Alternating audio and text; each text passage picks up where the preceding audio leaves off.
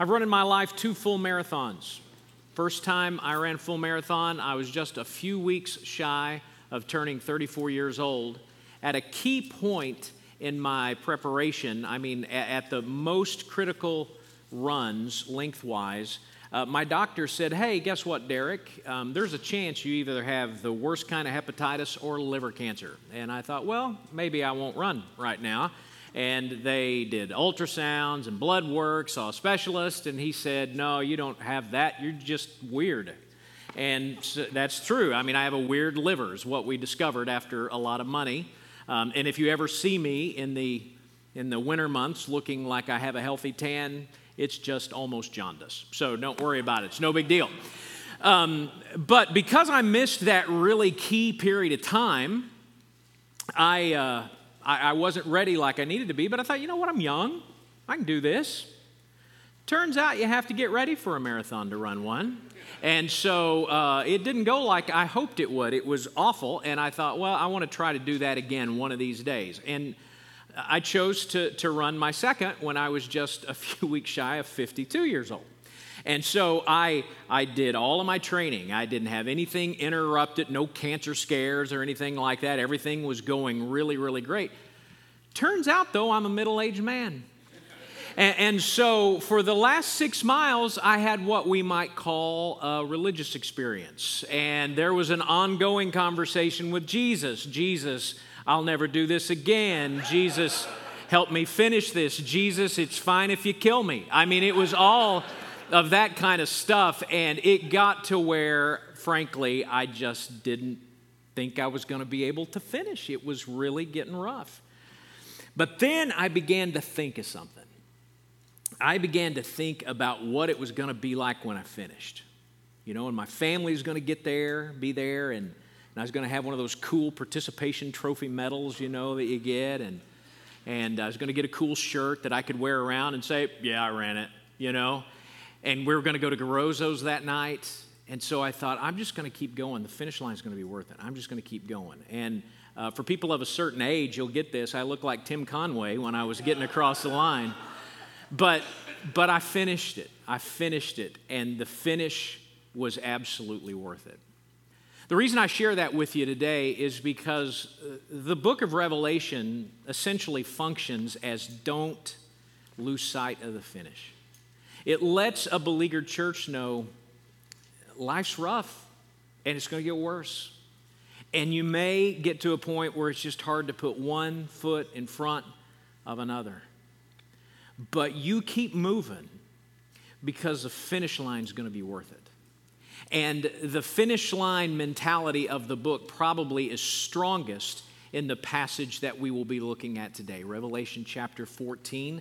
We'll look at verses 6 through 20. Would you stand, please, as we honor the reading of God's word this morning? Revelation chapter 14, beginning in verse 6.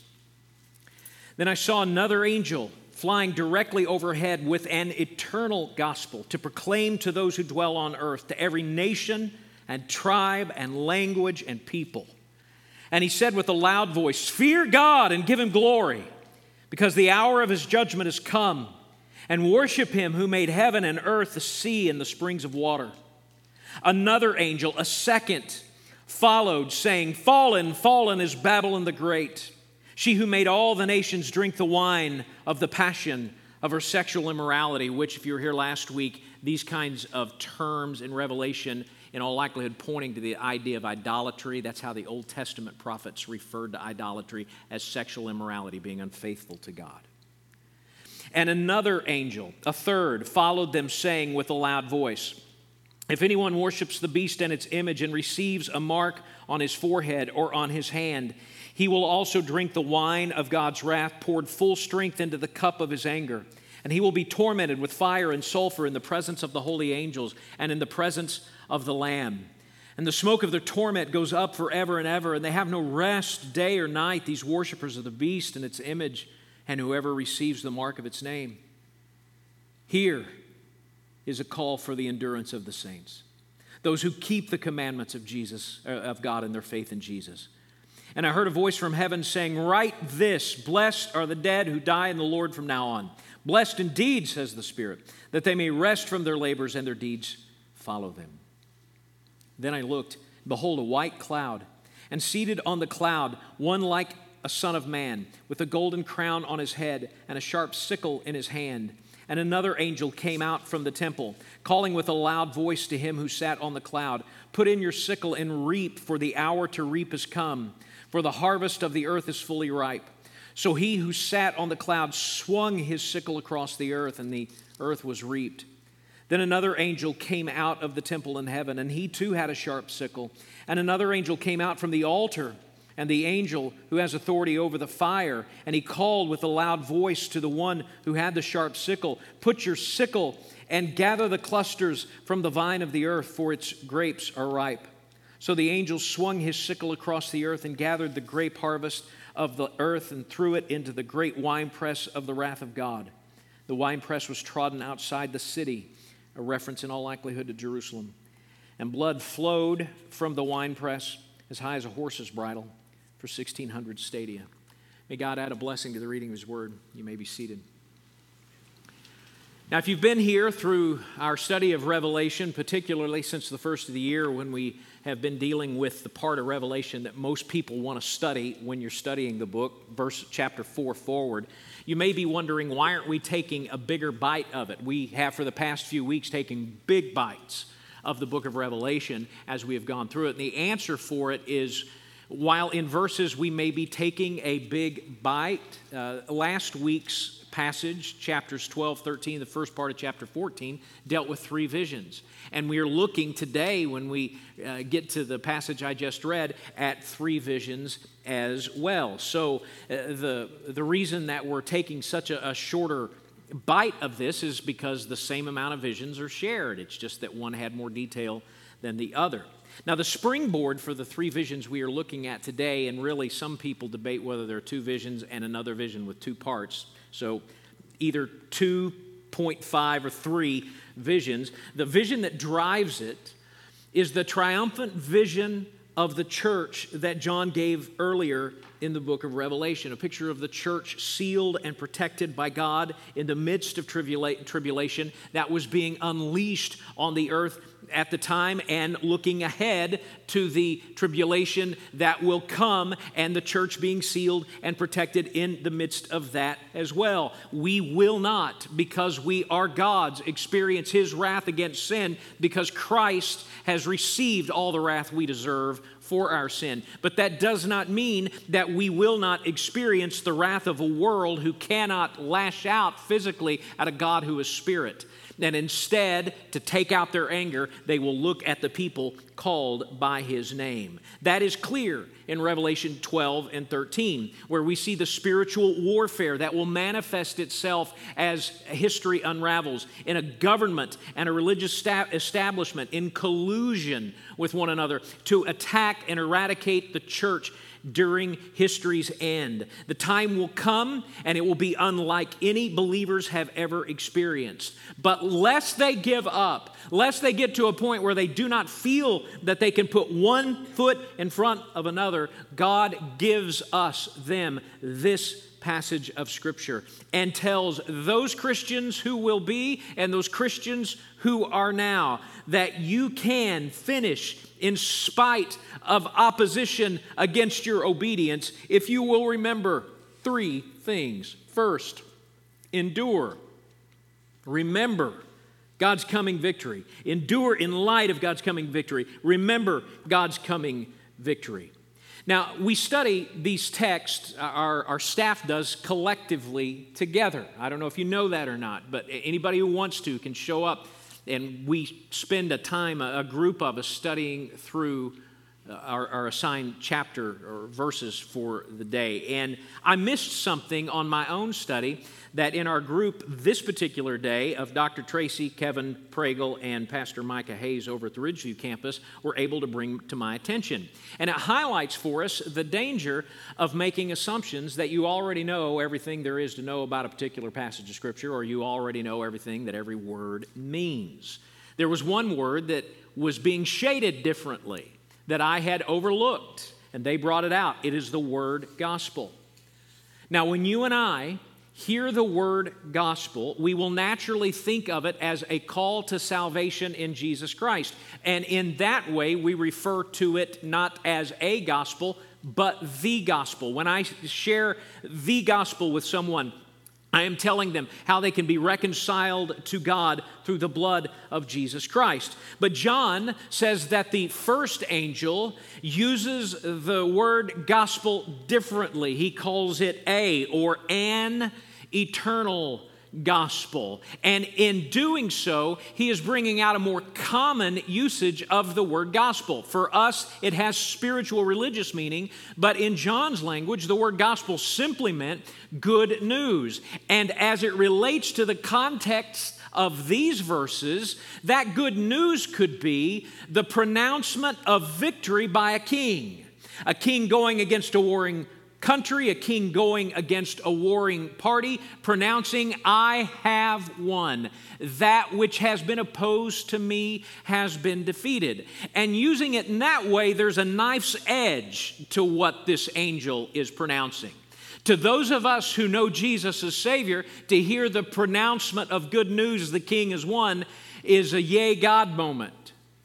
But if you have not received that Jesus as your Savior, this is an oh me moment. It is a pronouncement of your judgment. It is a pronouncement of your doom. It is an announcement that because you have rejected the salvation that Jesus provides, you will now experience the full consequences. The idea of the gospel being a victory announcement is actually carried over in the rest of that early section, in the pronouncement by the second angel that Babylon has fallen. Now, it's important to understand Babylon doesn't represent the ancient city in Persia. It's not referencing a physical city. In Revelation, Babylon is used to represent a world order that is in opposition to God, not a physical city. Now, it's very likely that John would have heard that and interpreted that imagery in light of his world. That's what people tend to do. And in his world, there was a city that represented a world order in opposition to God, a world order opposed to God. It was the city of Rome. But here's what we can take and look ahead to expect.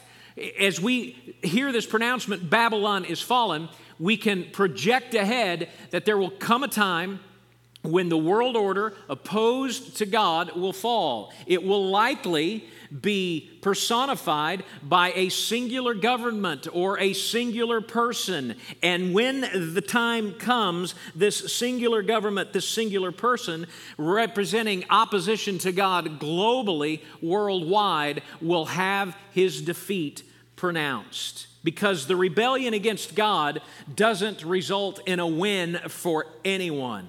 It results in their ultimate defeat. The third angel underscores that truth. Look again at verse 9.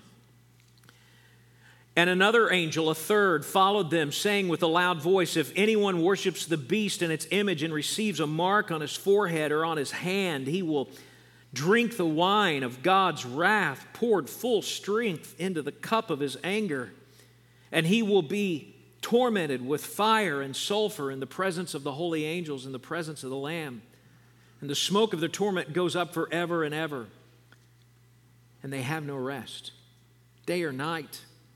These worshipers of the beast and its image, and whoever receives the mark of its name. There's something we must not miss in those words. It's easy for us when we hear the pronouncement of the defeat of a world, of a kingdom in opposition to God's kingdom, to go yay. But let us never forget, in the defeat of any kingdom, there's a personal price to be paid by people in the kingdom. In our minds, when we're trying to process the horrors of war, we actually generalize it. We make it more generic. Our country against that country. Our country defeated that country. That country continues to exist. And we can kind of set aside that there's a horrible personal cost to war, that there are individuals who die. And so what God is reminding us here in these verses is that there will be an individual personal price to pay by those who have made a conscious choice to join the rebellion against a holy God, to join the rebellion against the King of Kings. No one, and we'll get there in a little bit, no one will get off. There is a choice that every human being who has ever lived is going to have to make, either to follow Christ or to reject Christ. And the price of that rejection is what we have just read together. So we ought never to cheer someone's personal judgment any more than we would want to cheer our own. But these verses also do remind us that there will come a day when those of us who have given our lives to Christ will hear that announcement of victory, and that, verse 12, is our call for endurance.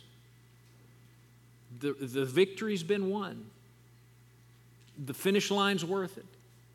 Just keep being faithful, because God's victory is coming. And then next, these verses tell us to endure in light of God's coming vindication. His coming vindication. I will not read verses 14 through 16, but you have them there in front of you. It may kind of help you to keep them close as I kind of give you a summary of what is taking place here. Verse 14, we see one seated on a cloud with a golden crown and a sharp sickle. We are to interpret that image as Christ. This is an image, a symbol, a picture of Christ. The sickle is an implement used in harvest. Just out of curiosity, any you city slickers here ever use a sickle? I mean, like a two-handed sickle. The whole deal? There you go. All right. Country people here, unite. I've done it. All right? I mean, I've not done it to harvest anything. I've done it to weed whack before, we had the thing. So anyway, you get the idea. It is a sweeping motion which takes the head from the crop. And here it is meant to be a metaphor for judgment. Harvest is a metaphor for judgment. So the picture being given to us is that Christ is standing ready to judge the world now. Christ is standing ready to judge the world now.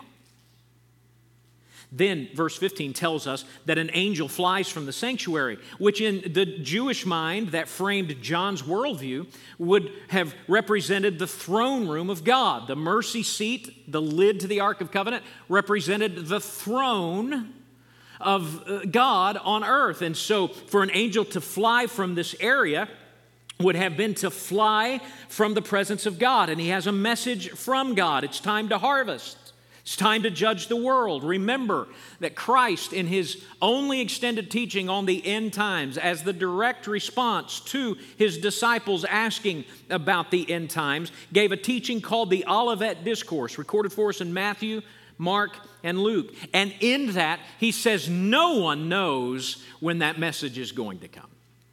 No one does. I don't even know. So what we see in verse 15 is the fulfillment of that which Christ said he didn't know in the Olivet Discourse. God says, son, you're ready to harvest. Now's the time. And verse 16 is the beginning of that harvest. Now let's step back even further. And let me remind you of how I see a broad overview of the book. I believe that the visions of Revelation are rooted in the Olivet Discourse. I believe the Olivet Discourse speaks to three distinct periods of time.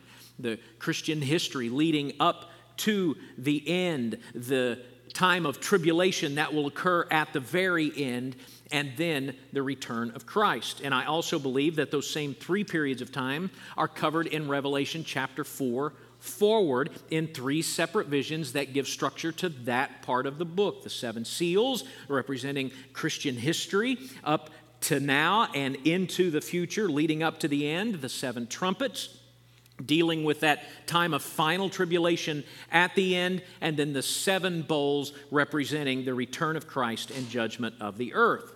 Now, there's also some substructure in there, and you may have noticed it as we have gone through the book. Between the breaking of the sixth seal and the seventh seal, there is an interlude. Between the sounding of the sixth trumpet and the seventh trumpet, there is an interlude. And these interludes, which you see when there's a break in the action from these sevens in the book of Revelation, are best understood as kind of, let's go back and look at that period of time, which we viewed at 30,000 feet, in a little more detail. And in that detail, we learn the same thing. We learn for instance, the interlude between the breaking of the sixth seal and the seventh seal, that God has provided for His church throughout history, from final annihilation and final persecution in Himself. And between the blowing of the sixth trumpet and the seventh trumpet, we see a picture of God's provision and protection of the church from annihilation and final persecution during the time of tribulation, so that they can continue their gospel witness. In both of those interludes, we're shown that the church has protection from God to do that which God has called us obediently to do. Now, there's also a pause after the breaking of the seventh seal. There's a scene where heaven is quiet for 30 minutes, and then just a few verses of interlude or pause. And then there is, of course, a time of interlude after the sounding of the seventh trumpet, and that is the period of time that we are in today. So when the seventh trumpet sounds, it means that that time of tribulation at the very end has come to a close. So all of that background, let's ask, what are we seeing here? We are seeing in these verses what the announcement of the second coming looks like from the heavenly perspective. We will view it from the perspective of the earthbound if we are here during that time. But what we see here is a son standing ready to fulfill the Father's will and judge the earth, and the message coming to the Son that it is time. And when that time comes, it will be in answer to a frequently overlooked prayer that I've alluded to time and time again earlier in the book of Revelation. In the breaking of the fifth seal, God's people, enduring hardship and persecution, say, when are you going to do something? God, when are you going to do something? The breaking of the sixth seal. The Father is responding to those prayers. And when we get here, God is acting. And do you know what God will say to the world, essentially, with His return for us? I told you shouldn't have picked on Him. Isn't it hard to not say, I told you so? I mean, if you're a parent, you don't even try, do you? I mean, those of you who are parents, you don't even try. You take it as a badge of honor. This is what being a parent is, saying, I told you so. Play stupid games, win stupid prizes. That's how it went in the Lynch home.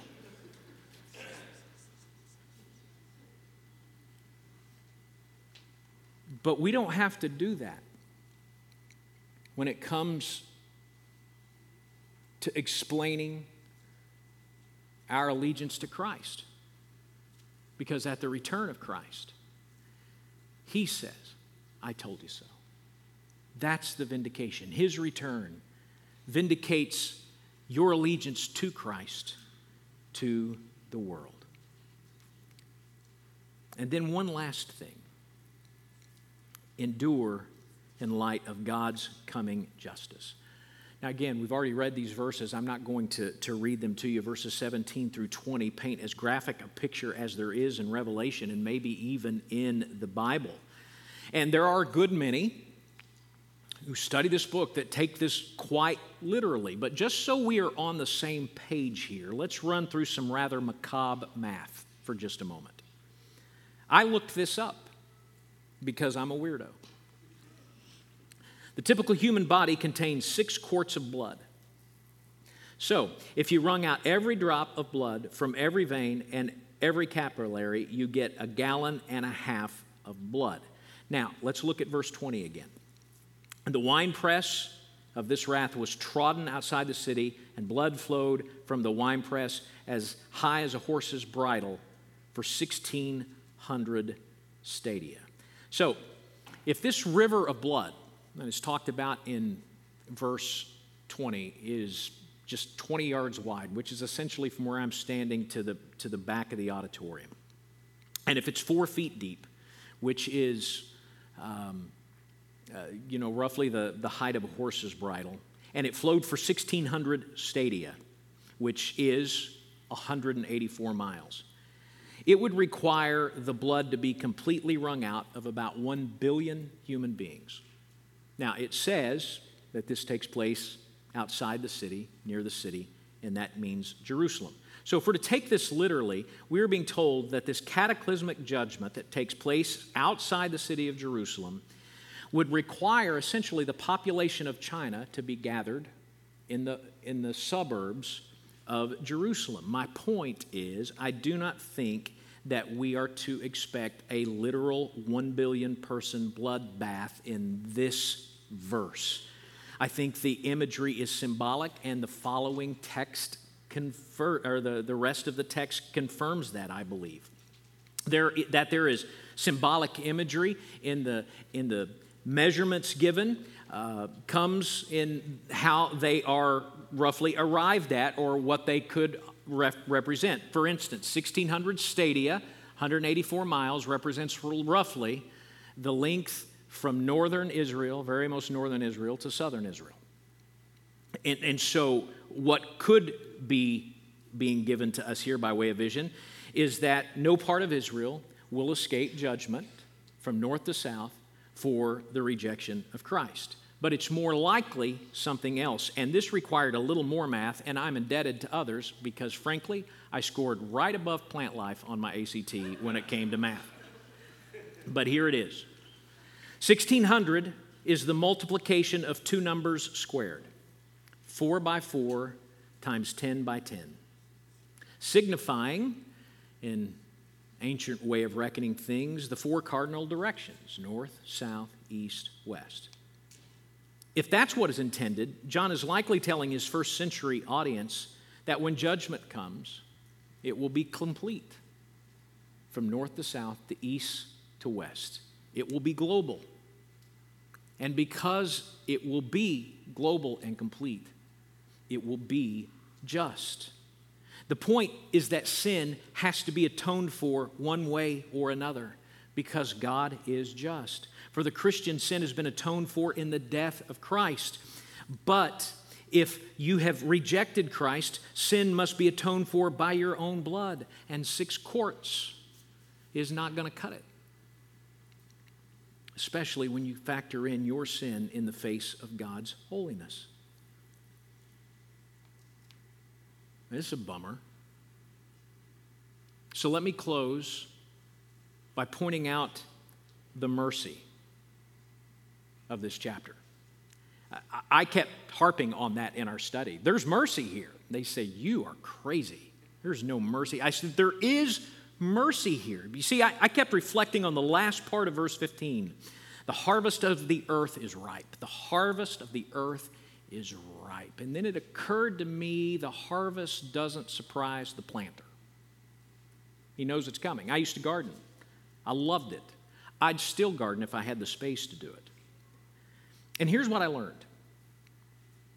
I was never to be surprised at what happened after I put the seed in the ground. I would plant okra sometime in May.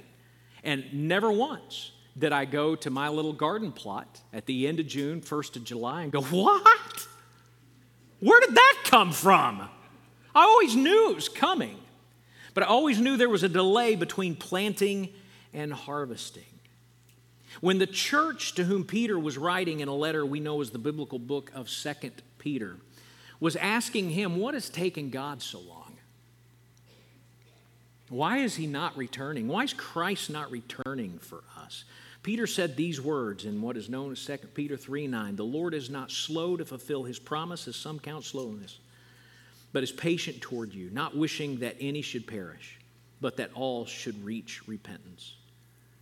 See, the picture of a harvest means that there's still time before the harvest comes. There's still time. Think of okra. I really wanted okra at the end of May, but I had to wait until the end of June, the 1st of July. It just takes it. There's delay until the harvest. And for those who have rejected Christ, family, friends, maybe even you yourself, that delay is merciful. That's what Peter's getting at. The delay between you saying, God, how long until you come get me, and the actual event is not punishment for you, but mercy for everyone else. Seize this moment in light of that delay, that merciful delay, to tell your family and friends about Christ, because there's a personal price to pay for rejection of Christ. Seize this moment to repent yourself and give yourself to Christ if you have not already done so, because there is a personal price to pay for rejection of Christ. The harvest has not yet come. It is not too late. Give yourself to Him. And for those of us that already know in the meantime, understand that that's our victory. That announcement of judgment for the world is our announcement of victory. And you hang on. Be faithful, because it's going to be really good. Let's go to the Lord in prayer.